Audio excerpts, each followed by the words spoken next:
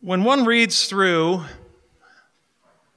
the history of the life of Jesus as recorded in the Gospels, it becomes very clear very quickly that Jesus has a tendency of attracting very interesting people. The non-religious people loved Jesus. Those who had been ostracized by society followed him. The ones whom polite society deemed unworthy and impolite found him irresistible. And those who weren't sure what they believed about God or what they thought about God actually found the teachings of Jesus about God to be quite compelling.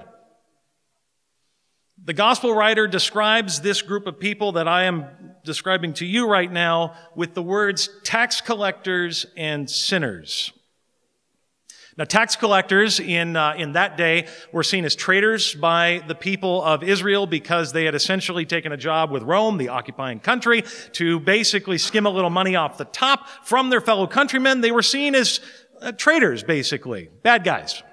And then, of course, sinners, in case you don't know what that means, let's just say rule breakers, people that hadn't lived the way that the religious elite deemed they should live. They did not go to Jesus, these people, because mom forced them to go. They did not go to Jesus because they thought it might be good for societal advancement if they were seen with him. They went to Jesus because they wanted to hear what he had to say and receive what he had to give.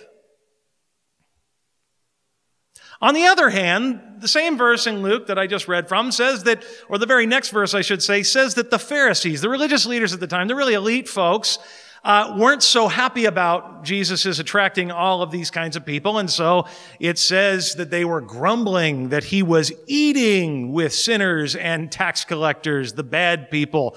Jesus, you should know if you're really divine and such that you're not supposed to eat with people like that. They might think you're endorsing their behavior. You have to smack them down first before you hang out with them. You got to let them know. You got to let them know their problems. And so they didn't like it when Jesus would go over to a tax collector's home and have some din with him. They didn't find that to be too suitable. And it's in response to this grumbling that Jesus tells our two little parables tonight about the lost sheep and the lost coin. Essentially, both of them are making the same point. But what we find out as we read through these parables is we sort of get Jesus' answer to why it was that these tax collectors and sinners were drawing near to him. Why would these people want to be around Jesus, the Son of God in the flesh? And the first thing we see that's pretty clear from the parable, it's because he sought them out. Whereas the religious establishment pushed them away. He sought them out. You know, the scholar William Barclay, a scholar of ancient Israel and Jewish practice at the time, tells us that the Pharisees gave to the people around them that were not obedient law keepers as they saw fit a title. They called them the people of the land. The people of the land. That was actually a nice term for what those people could sometimes be called. And there was all sorts of rules for this Pharisees, for this religious elite, for what they could and couldn't do with these people of the land. They couldn't eat with them.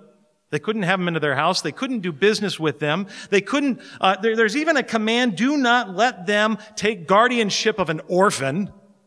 And you can't trust them with charitable funds, can't trust them with money. All these rules about the outsider, that they weren't good enough to be in the presence of the religious establishment. All these barriers to keep them separated. Unfortunately, this mindset doesn't go away, and far too often the Church of Jesus Christ throughout history has taken up the mantle of the Pharisees. It has built far too many walls between itself and the messy world out there, justifying it with all sorts of arguments and all sorts of rationalizations. But here's the deal. Jesus, when he was here in the flesh, did the exact opposite. He represents himself as the shepherd that goes running after the one wandering lost sheep and leaves the other 99 behind. That is so recklessly irresponsible. Why would he do that? He represents himself in this story, or he pictures a woman who has lost a coin and just frantically looks for this coin. Why does he want you to see him that way? Well, I think there's two reasons. I think number one, it's important that we note that he does want you as a human being, a humanity, to see that indeed we are lost. By ourselves, in and of our nature, we are lost. We are wandering. It is something that we were born with. We can't help it. We can't fight it in and of our own strength. We can't beat it. We are lost. He doesn't sugarcoat it. He doesn't give any sort of politically correct speak. He doesn't say, well, sometimes we all make mistakes. No one's perfect. No, he says, you really are lost. You're like a sheep that's way out, way far away. So we need to acknowledge that we in and of ourselves don't have a clue where we're going. But then we also need to acknowledge that in spite of our rebellious lostness that causes us to run away from the safety of the fold, that we are extraordinarily valuable to him. You are extraordinarily valuable to the Lord of heaven and earth.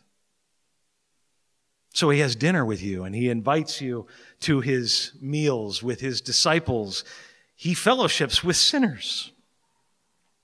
Walker Percy, famous writer, once said, we love those who know the worst of us and don't turn their face away. That's about as true as it gets. We love those who know the worst of us. I mean, who can see our cry face, Like, when I'm like ugly cry face. And not turn away. Love you still in spite of that. That's Jesus. That is Jesus Christ. In spite of what you may have heard or what you may have been given the perception of all throughout your life, that is Jesus Christ. He says his mission when he came here was to seek the lost. And he sees the lost, and he doesn't blink at the sight of their lostness. But there's a second reason that we see sinners attracted to Jesus. It isn't just because he sought them out. But it's also because he does more than that. He doesn't just seek, but he saves and he rescues. He brings them back into the fold. And yet Jesus, when he finds that sheep, doesn't scold him. I find that interesting in the parable, that the shepherd, when he finds the sheep, doesn't start smacking them around, doesn't get angry with the sheep, doesn't yell at the sheep, but simply grabs the sheep, in spite of the sheep being at fault, puts him on his shoulders and takes him home. He just rejoices that his sheep has been found and then gives it grace. If you read stories in the Atlantic or the New Yorker at all, which I tend to do from time to time, they often have sections of their magazines that talk about the challenges that our country or the Western civilization face, and they try and, as best they can, sort of diagnose it. And what you'll find an awful lot of the time is discussion right now about our society's rootlessness. That there is a sense in which people do feel very much lost. That they're not sure anymore what the purpose of life on earth is. I've met quite a few people when I ask that question, what is the purpose of life, don't have an answer. We find that out especially about ourselves, that we're more rootless than we realized, that we're more lost than we realized, when something that we thought would give us meaning, give us purpose, give us significance, doesn't end up working out the way we thought it would. For example, here in the city, I can't tell you how many people I meet that moved here from somewhere else, frankly, to make money, to make lots of money. They wanted to get wealthy. That was the goal. And you know what happens? They get wealthy. They have everything they hope they get financially, and they still don't feel like they found their purpose or that they have significance. Same thing with career success. You could have all the career success you want. You could accomplish your most wild dreams, and yet it still will not bring the contentment that we all long for. Go on down the line. Anything in this world that you look to give you satisfaction, to give you meaning, to give you a sense of being found in this lost world won't do it. C.S. Lewis's old dictum is true. Aim at heaven and you will get earth thrown in. Aim at earth and you will get neither. Nevertheless, in spite of that being the reality that we're all sort of in this place where we're feeling more and more rootless, Jesus comes, picks us up, carries our sins by his cross, because that's what he came to do. He came to seek and save the lost. He came to bring grace. I read a story a while back about a guy named Rod Rosenblatt. He's a professor in California at a fairly well-known university. He tells this story about the time when he was a young teenager, early teens. He took his dad's car out on a joyride with some of his friends. But the only thing was about that joyride is he had gotten completely loaded. He was completely wasted. He was drunk. And of course, something awful happened as he was drunk driving with his friends. He got into a wreck and totaled his father's car. And by God's grace, no one was injured in the car accident, but the car was completely totaled. You can imagine, though, Rod, as a young teenage boy, feeling absolutely terrified to call his father. I totaled your car. He does. Dad, I totaled your car. Dad says, are you okay? Yeah, I'm okay. Dad, I was drunk. Dad says nothing, hangs up phone, goes to the scene of the accident. Rod is feeling at the complete tip of shame and guilt. He knows that he has done something so wrong. By the time his father picks him up, takes him home, he goes into his father's study immediately and just breaks down and sobs, weeps and weeps and weeps. And after quite a long time of this, he finally runs out of tears, and his father comes to him, and the first question his father asks him, hey, Rod, how about we go and get you a new car tomorrow?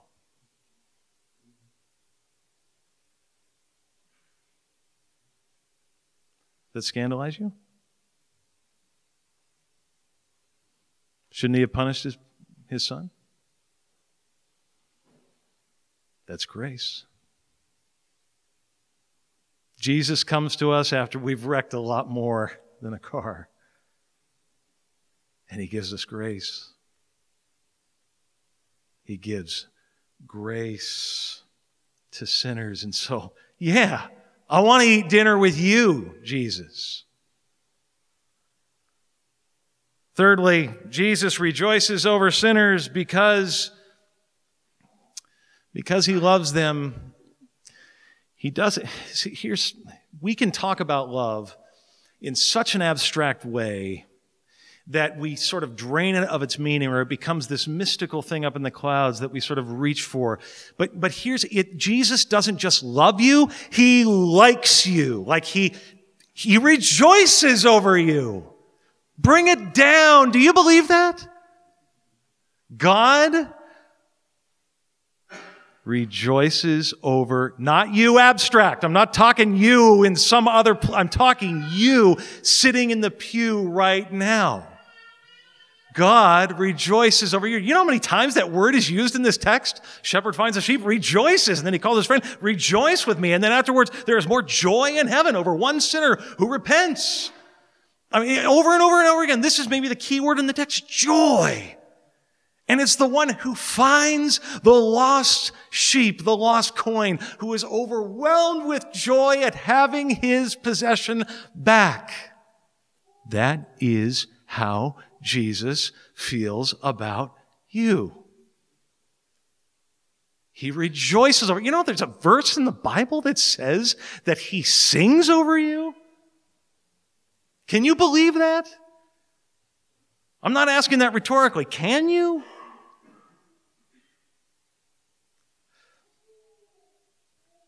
And yet, even as Jesus is telling this almost too wonderful to believe truth about God, he is also saying to the religious leaders that are grumbling at him, why haven't you let them know? Why haven't you let them know that that's what I want for them, that that's how I want to have them, I want to rejoice over them? Why haven't you let them know?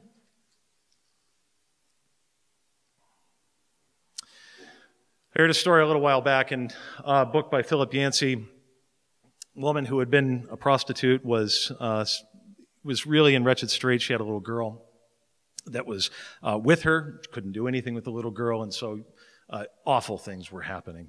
She had a drug habit that she couldn't kick, and she was just in a total mess. And she went to this counselor to get some advice, and the counselor didn't really know what to say. The counselor's a mandated reporter. What do I do? And finally, the counselor, just sort of in desperation, says, have you thought about going to a church maybe? And the counselor says, I'll never forget the look of pure, naive shock on her face. And she said, church? Why would I want to go there? I already feel terrible. They just make me feel worse. There's an awful lot of people out in the world that feel like that. Before they walk into these doors, they're afraid that we're here to do one thing, and that's to remind them of all their faults and to hammer them. We're here to hammer them. And here's Jesus again saying, no, I'm just going to go run after the lost sheep. You hammer away, and I'll let you do that while I keep going out and seeking people that need me. How I so want to, listen, if there's anything that Epiphany Lutheran Church is about and is going to be about, it's going to be about, and I promise you, I will do everything in my power to not ever let this change. It will be about going to people out there in that kind of situation that feel that the church is a place that will hurt them and saying to them, we want you. Come. Don't just come. I will come to you. I will do whatever to meet you where you're. I will take care of you as much as you need me to help you.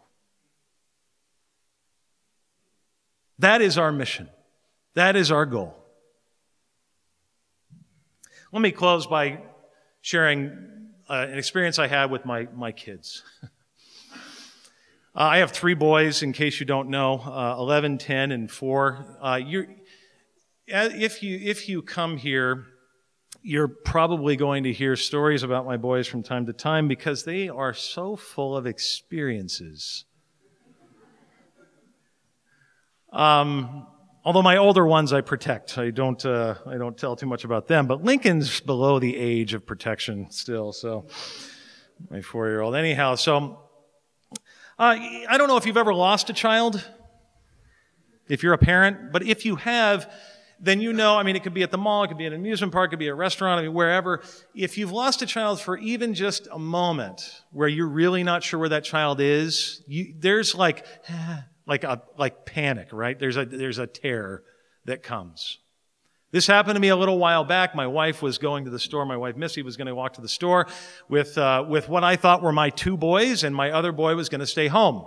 I was downstairs in my office. I was working, and so I said, okay, that's fine. Just leave them upstairs, and I'll go up later and get them. Came back up about 10 minutes later, and I go yelling out my son's name and don't hear anything. Going out, yelling out my son's name, don't hear anything. I say, okay, well, my son probably just went down the block to go play with some friends. So I go to his friend's house down the block, knock on the door. No, they're not here. Go to another door. No, they're not here. I'm draining all the friends in the neighborhood. There isn't anywhere else he can go. And by this time, I start to go, okay, I'm starting to get scared. I'm yelling in the middle of the street like a madman. I'm yelling my son's name to no avail. And then my phone rings, and it's my wife, Missy. And I say, do you have our son with you? And just as I ask that question, I see my son coming around the block, running. And you know what I felt? He had been with her the whole time. I didn't know. I felt incredible joy. And all I could yell out, instead of yelling my son's name now, was, "Come home." He was already on his way home anyway.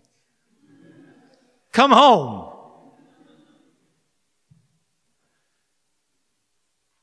The God and Father of our Lord Jesus Christ invites all, no matter what you walk in here with tonight, you can come home.